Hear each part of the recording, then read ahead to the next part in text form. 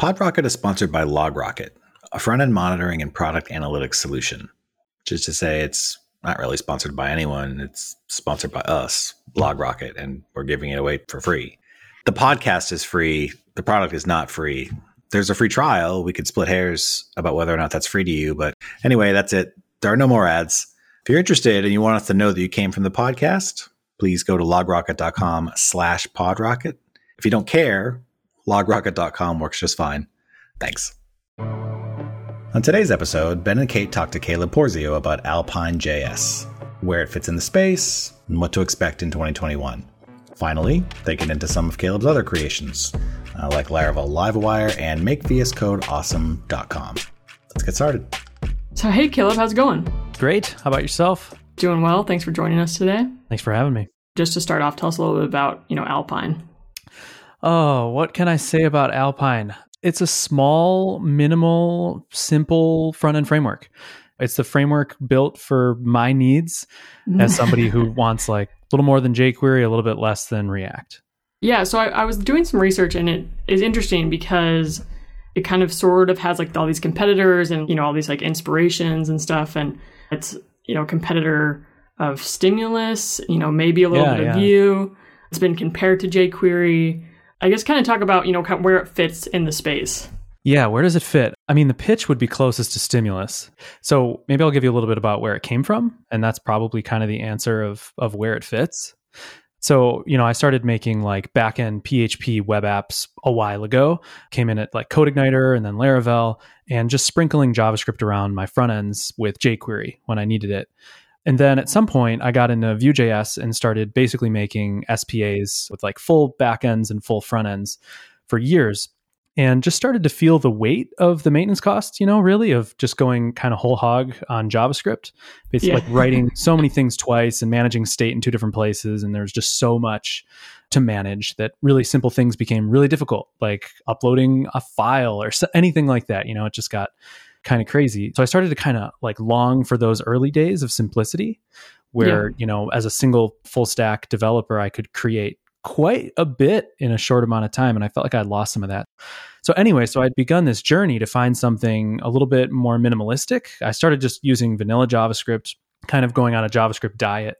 But, there is some benefit to JavaScript frameworks. And I thought like Stimulus is for me. When I like read the front page of Stimulus, I'm like, I love the Basecamp guys. I love DHH. I love everything they do.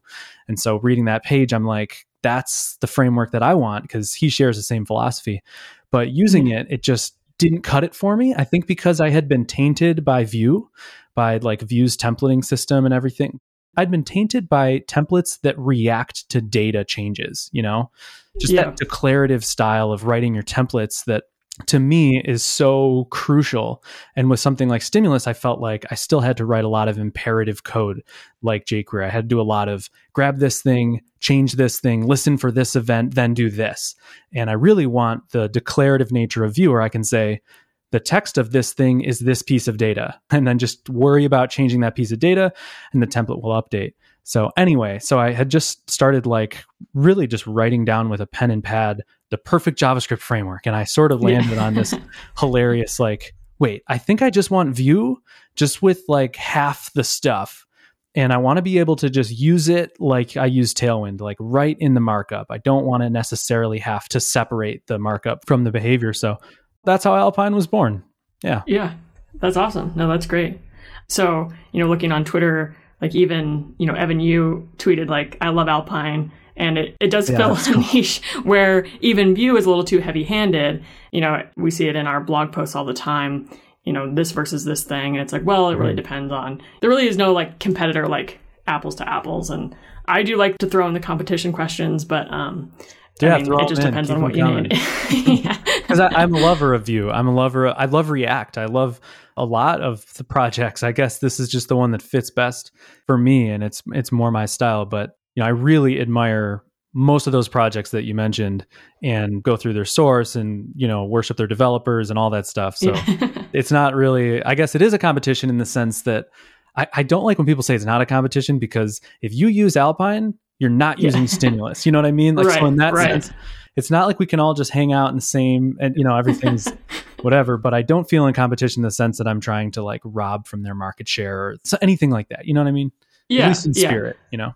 One of the things that I'm curious about is the kind of big distinction between frameworks like React, where you're writing JSX in your JavaScript files, versus Vue. And I mean, it seems like Alpine, where you mentioned it's in the markup. And so you're basically writing HTML, but then writing your JavaScript in the HTML markup. Yeah. It seems like your opinion is that you prefer the latter, but I'm kind of curious, like, what do you see as the trade-offs, the pros and cons of each approach? Sure.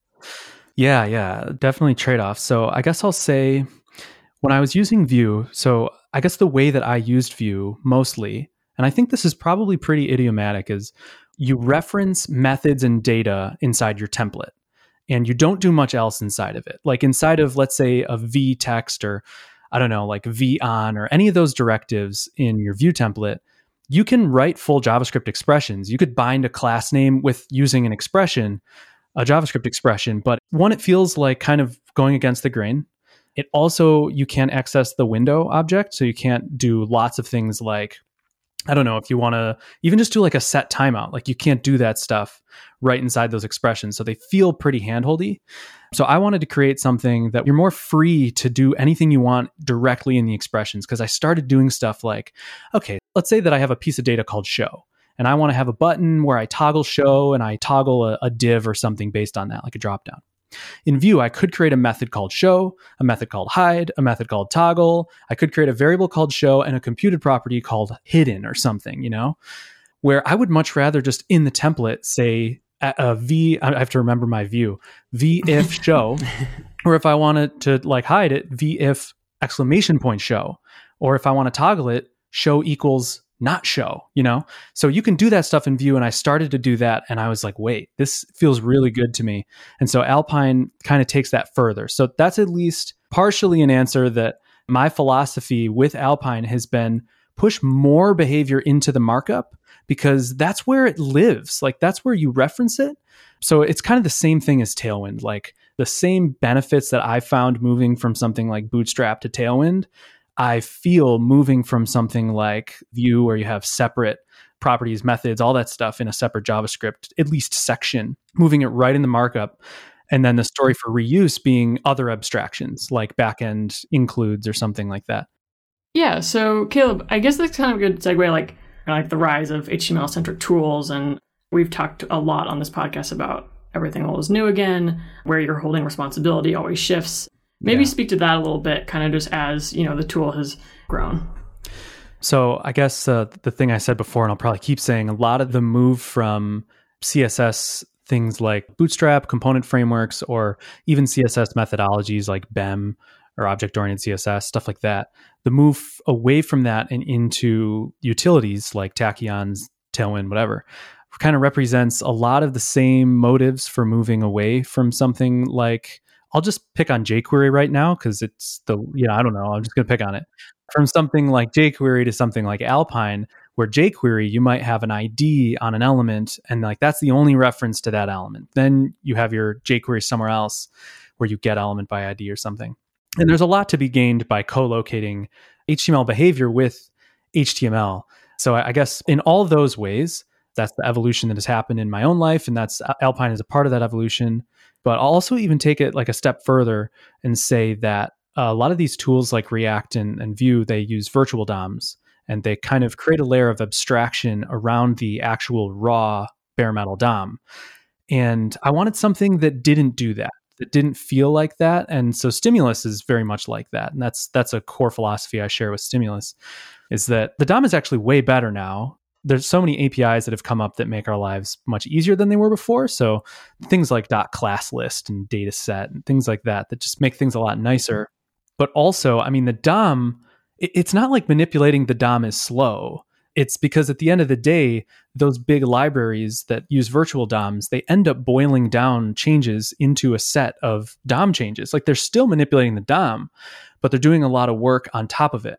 That's kind of like a more insider's view. And I would love to go more into the like technical underpinnings of Alpine, but I'll say from like an outsider's perspective, when you're using something like Vue, when you want to work with real DOM, like if you want to pull in like a pick a day library or select2 or some sort of like little library that uses the actual DOM, you feel like you have to subvert the system of componentry and virtual DOM nodes, and you have to use refs, and you have to, ignore parts of the tree that, whatever. So I wanted a framework that was like more rugged than that was more close to the metal. So I use Mutation Observer so I can deal with other things changing the DOM. It won't break my fragile structure of virtual DOM that only I can manage. And it's a lot more performant because of that. In the same way that Svelte is more performant, it's just like Svelte in that way. So another tool that, we can compare it to. It's actually a lot like Svelte in a lot of ways under the hood. What were the downsides of that approach? Like one kind of nice aspect of not necessarily the virtual DOM, but working with JSX is you can, for folks who like JavaScript and like to write their JavaScript in a functional way, you don't have to learn DSL. You can just kind of use JavaScript that you know.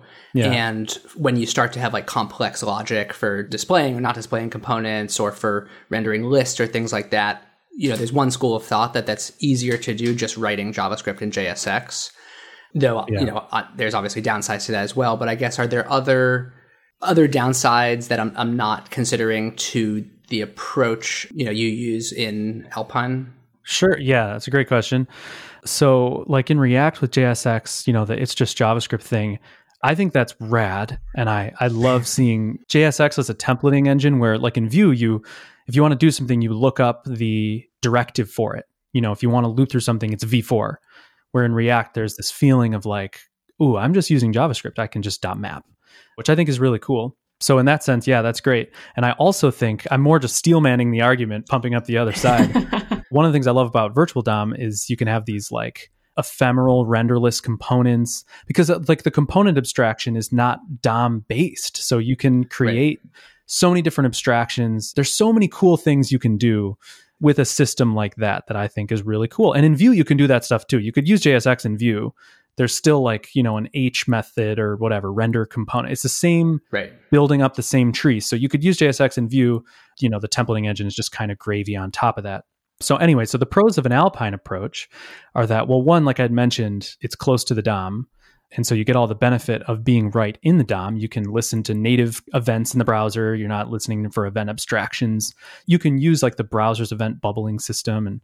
But I guess like the best answer is actually that you use Alpine differently than those frameworks. Like Alpine is not responsible for my app's templates entirely. I'm still using it in a backend context. So I think the sweet spot for Alpine is not to build out a full SPA at all. It's going to fall on its face compared to something like React or Vue. It's for people, if you're building a Rails app, an Express app, a Laravel app, a Django app, you're going to love Alpine because you love your backend templating engine and you get to sprinkle in behavior and it works really well. And also, if you're working in like static sites, that's the other place that Alpine really shines, is like marketing pages, documentation sites, all that stuff. That's the fit. So it's a tool for a specific context. That makes sense. And is there a story for server-side rendering with Alpine? Because like, marketing sites or documentation or things like that is kind of a core use case for when you might want to do some server-side rendering to speed up performance or improve SEO or things like that. Sure. So I'm working on the Alpine doc site right now. So this is kind of like a meta answer. It's a Laravel-based app. So the site, all the templates are generated on the back end. So it's all SEO. It's all server generated in the sense, in like the old school way where templates are generated on the server in a back-end language. I'm working on right now, as you scroll, I want the sub-navigation items that are in the viewport to highlight, just live scrolling. And that's something where Alpine's perfect. I can just sprinkle Alpine in, listen for scroll events, and highlight, the proper headings. So I think that really is the best answer that I can give you. As far as server generated in like Alpine templating, that's not really a concept. But you can prepare your markup to be ready on first paint, like on the back end. So let's say if there's something that you want to toggle in Alpine solely, but from the back end, it comes shown and you might get that little jank, that little blip that, for a second it shows and then Alpine kicks in and hides it until you re-show it. So I guess there's a few different stories for that. One, you could use Xcloak, same thing as vcloak. You could just like disable that section of the page until JavaScript loads. But that's what SSR is supposed to answer, is that problem of like, why don't you have that stuff all ready to go? and then hydrate it up, but you already have the markup in its default state. So Xcloak is out for that. So with that, you could literally just add style equals display none, like inline attribute onto the div in the backend, and it will just be hidden by default. You could add a hidden class and it'll do the same thing because it just uses CSS to hide stuff anyway. It's not like managing a whole DOM tree itself. Yeah, awesome. Maybe we could talk a little bit about, you touched on it lightly, like directives and that sort of stuff. Yeah, like available directives in Alpine and whatnot. Yeah, so the core of Alpine is Xdata. That really is the magic sauce. It's really simple and subtle, but it's funny because I feel like it's a given now. But I remember when this wasn't even a thought of mine and it popped into my head and I went, wait a minute, what if this framework was like Vue, except the data, like declaring a component, was also a directive that you would just put in markup? And what if instead of referencing some JavaScript object somewhere else, you just literally put in the data as a literal right there in the markup? And then everything inside of that div or whatever element has access to the data in its template and its scope. So Xdata is God in Alpine. That's the sauce. Then there's lots of little like handy ones, same kind of ones in Vue, like Xshow is how you toggle an element on and off. Xon, you're listening for events.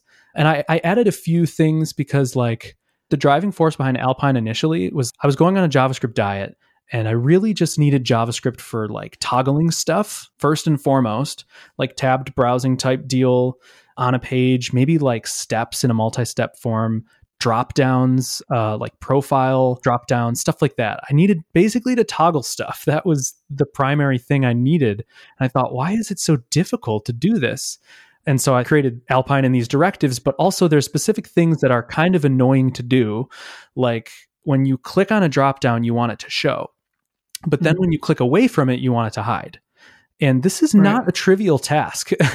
You have to kind of like dig in and use event delegation and browser events and track like the event target of the originating event and all this stuff. And I thought, well, Alpine should be a framework that's built for these common needs. So there's @click, which is listening for a click, and you can add .away, which is basically the inverse of it. It's like listening for a click away from the thing that it's declared on, and then it'll just run whatever expression you put inside of it. So it's little extra modifiers like that, little niceties that I've added just to kind of, speak to the experience of the everyday developer working with browsers in the DOM. Right. Yeah. So there's listening for events. There's binding attributes, just like Vue. You can bind any attribute dynamically, classes, style attributes, disabled, whatever. Those are the biggies. And then there's a few extra smaller. There's X4. I mean, that's a big one. Looping. But the first iteration of Alpine had no concept of like a list, listing system. And same thing with Xif. One way that differs from V4 and Vue is it uses a template tag, which again just speaks to the nature of Alpine. Is like template tags are a thing in browsers. Like we have this thing in browsers that automatically doesn't show it on initial render and just stores that markup for you when you need to make it alive, when you need to hydrate it. You can pull that fragment out of the DOM and put it somewhere. So that's X4. And then X transitions. Alpine also has a really robust transition system that is like extremely, I don't know how to say this without sounding like whatever, but it's really good. It's really good. It took a long time, and it was pretty much driven by Tailwind UI. I'm friends with Adam, and he loved Alpine right away. And he wanted to use it in Tailwind UI, but he's like, dude, you need like a really good transition system. And so I came up with one. He's like, no. Like I need full control over the Bezier curves, and I needed the transition out to be half the duration of the transition in. And I need the transitions to cascade so that if an inner transition, so that an outer one doesn't stop and hide something before an inner one finishes. And it's like stupid complex, but it's done now and stable, and it's really good. That's awesome. Yeah. That's great. Yeah, because I listened to the episode of Full Stack Radio with you, and at the time, it was about a year ago, you were talking about how there wasn't a loop option in Alpine. No way. So, yeah. That's crazy. Funny, I don't even remember that time. No, that's awesome. Now, as we look to the future, curious, what's the future of Alpine? Like, what are you kind of most excited about on your roadmap for the next couple months, couple years? What's out there? So I rewrote Alpine recently. It's not released. It'll be Alpine version 3. And it's a total rewrite from the bottom up. I guess the big architectural difference now is that every DOM manipulation in Alpine going forward after V3 will be a true side effect of state manipulation. So of like reactive state. And maybe the best way to explain that from like a bird's eye view, if you have like 1,000 components on a page, and like if one tiny element of the 1,000 elements relies on one specific piece of data, when that piece of data changes, only that element changes and nothing more, which is a huge improvement. And Alpine it's like JS Sprinkles, so it's not used really to drive out full SPA huge front end. So you don't really run into performance issues as much as, like, I guess I don't have to care as much about performance as some of the big frameworks, but it feels really nice to me to have that really lightweight style under the hood rather than walking the DOM and re-rendering every time something changes. So that's huge. And I'm using Vue 3's reactivity core for that. So basically the reactivity core of Alpine initially was just my own hand-rolled proxy-based reactivity engine. And then that broke down quick because you have to support every single JavaScript type and unlimited levels of nesting, and it's crazy. So I ended up using Observable Membrane, which is Salesforce's reactivity core that Vue 3's reactivity core is inspired from, whatever. But now Vue 3 is out. And so the reactivity engine is like a JavaScript module that you can import on your own. It's not tied to Vue in any way. And it's freaking awesome. It's like solves 1,000 problems that Alpine has had to work through over the year and some change, like instantly. So that is the core of Alpine 3. And I get to focus on, making the core as like expressive and lean as possible. So yeah, maybe that's like kind of a really deep tech answer. There's some other not as technical answers, but that's the technical one of like, where is Alpine headed? That's where it's headed right now. How about in terms of any API changes or any new features that users can get excited about? Like, obviously performance is something that affects everyone using Alpine, but just curious if there's any new fun things you can do or stuff like that.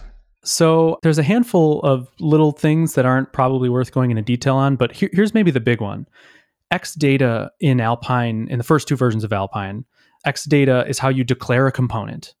And then everything inside of that has that data. But if you nest Xdata, if you have like a nested component, it has an entirely new scope. So every component is an island unto itself, even if it's, nested. Cross-component communication isn't as pleasant.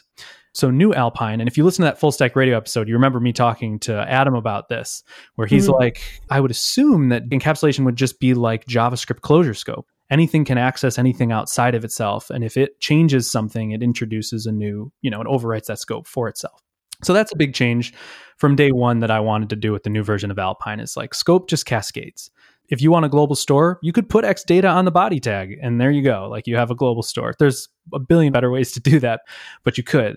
So that's one benefit. And another like cool under the hood thing related to that is every Alpine expression, when it goes to evaluate itself, it just crawls up the DOM stack and collects a bunch of data objects up the DOM tree. Literally using .closest, like in the browser, just crawls up the tree, builds up a stack, and then that's its scope for its execution. So it's all like literally, all the scope is literally attached to the DOM elements themselves. And there's no such thing as like a component class under the hood. It's all totally like ephemeral.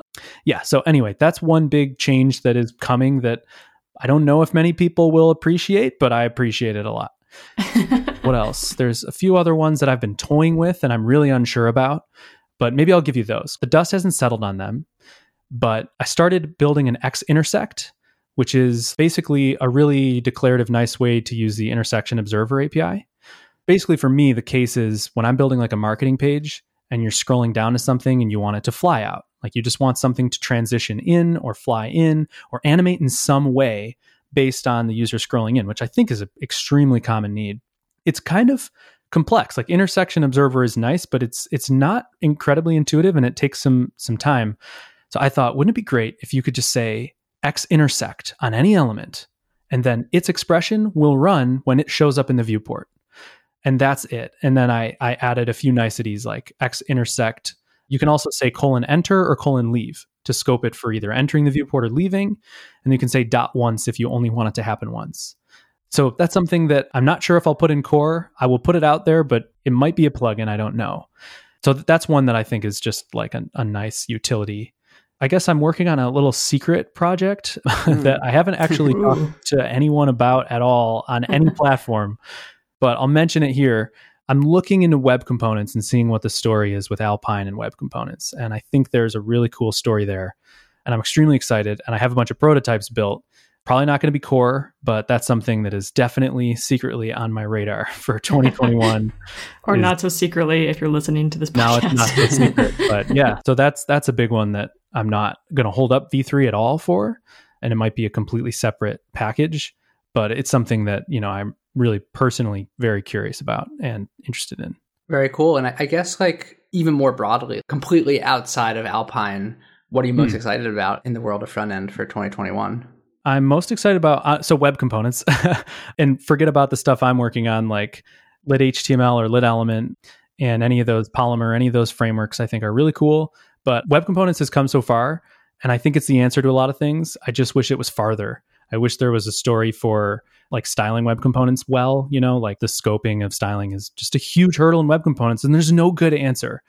And I feel like if the web as a platform could answer that, then we could have first-class components, cross-platform, cross-framework that, we could plug and play and make, why do we have the same things built for Vue and the same things built for React? Something like a date picker. Why are we splitting up all the effort amongst these ecosystems? And I think it would be freaking fantastic if we could share them amongst all frameworks. And I see that as a huge pathway in that direction, but there's some serious hurdles props, scoped slots, styling. There's things that any componentized framework is used to using and loves using and should love using that web components just totally lacks. That's something that I want to see development in the future, and I think we will, because that's been the story so far. Yeah, and it sounds like your secret web components experiments, maybe potentially are in that direction. Yes. Okay, so Caleb, tell us a little bit about your other project, Laravel Livewire. Yeah, so Livewire is actually the reason Alpine exists, because a while back, Phoenix came out with LiveView, which was this way of creating interactive front ends, but only writing back-end code. And it was pretty wild, and it just struck me when I saw it, because it was kind of along all the same philosophies that we talked about before, sort of back-end first philosophy that I'd been kind of inching towards. So I wanted to create my own prototype in Laravel, and that was a week after I quit my job to go on a sabbatical, quote unquote. And the sabbatical never happened, and I never got a new job. And it's been 2 years now. And I've just been working on Livewire ever since. It's taken on definitely a life of its own. So if you know Phoenix LiveView, I guess I'm making this note that it's similar in nature and goals, but maybe not exactly just like a Laravel version of Phoenix LiveView. But anyway, so yeah, that's kind of the origin story of Livewire in Laravel, is bringing that sort of, can we make a way where you can do the interactive parts of a front end that rely on the back end that's really painful right now? And there's, server components in React, and there's things that are coming out that are answering this problem, the server function thingies in Next. There's these things that are answering this problem of okay, is there a way that we don't have to have two completely separate systems that are talking to each other all the time and REST, whatever. Anyway, testing them separately. And so Livewire is an answer to that problem in the Laravel ecosystem. And it uses a lot of the philosophies basically underpinning Hotwire, which just came out.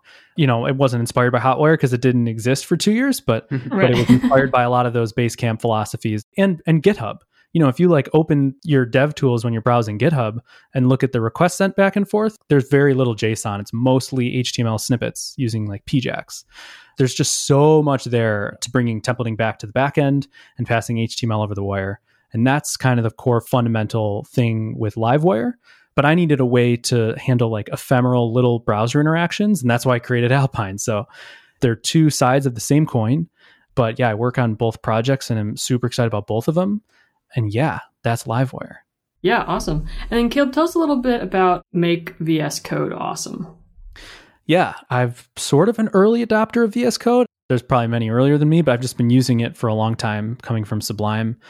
And I liked it for the things that, the integrated terminal is probably the biggest reason that I went to VS Code. And now it's gained a ton of steam. And there's a bunch of little ways that I found it to be not Sublime, I guess. And I mean that both literally and metaphorically. Yeah, just the experience. There's so many more things happening.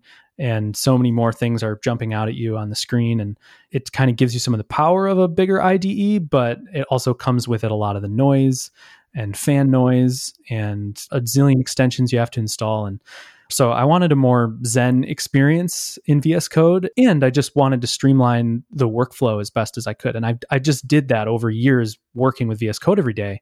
And enough people had asked, like, share your settings file, how did you do that? How did you do this? And I went, all right, well, how about I create a course? Well, it started as an email list. And then, of course, Balloon into this huge thing that took me forever and I poured my life into for a while. And now it's Make VS Code awesome. So if you use VS Code, at least go to the landing page and hear me, rant about some of the things. Yeah, it's really funny. Our YouTube channel, we have a couple of videos up, and the biggest question is everyone asks, how do you get that theme in your editor? Not even talking about the code. Profile bio for the longest time. It was like theme : font : because I know I'm going to post like the deepest thought I've ever had, and the first comment will inevitably be theme and font. Yeah, right. That's awesome. Cool. Well, Caleb, it's been a pleasure. Thanks for coming on. And we'll see you around. Thanks for having me. Yeah, it's a great time. Hey, it's Brian again. So it turns out that running a podcast is maybe harder than we thought. And so I kind of want to hear from you. I'm genuinely interested in your feedback. We have to think about new topics, new guests. We have to find them. And don't get me wrong, we can do it, but it's a lot easier if everyone else who's listening helps. So if you'd like to suggest a topic or volunteer to be on PodRocket, we'd like to hear from you. So you can do that by going to podrocket.logrocket.com/contact-us. The hyphen is next to the delete key if you're curious. If all of that is too long, you can just email me directly, brian@logrocket.com. That'd be great. Also, if you're feeling magnanimous, be sure to like and subscribe to PodRocket. Thank you.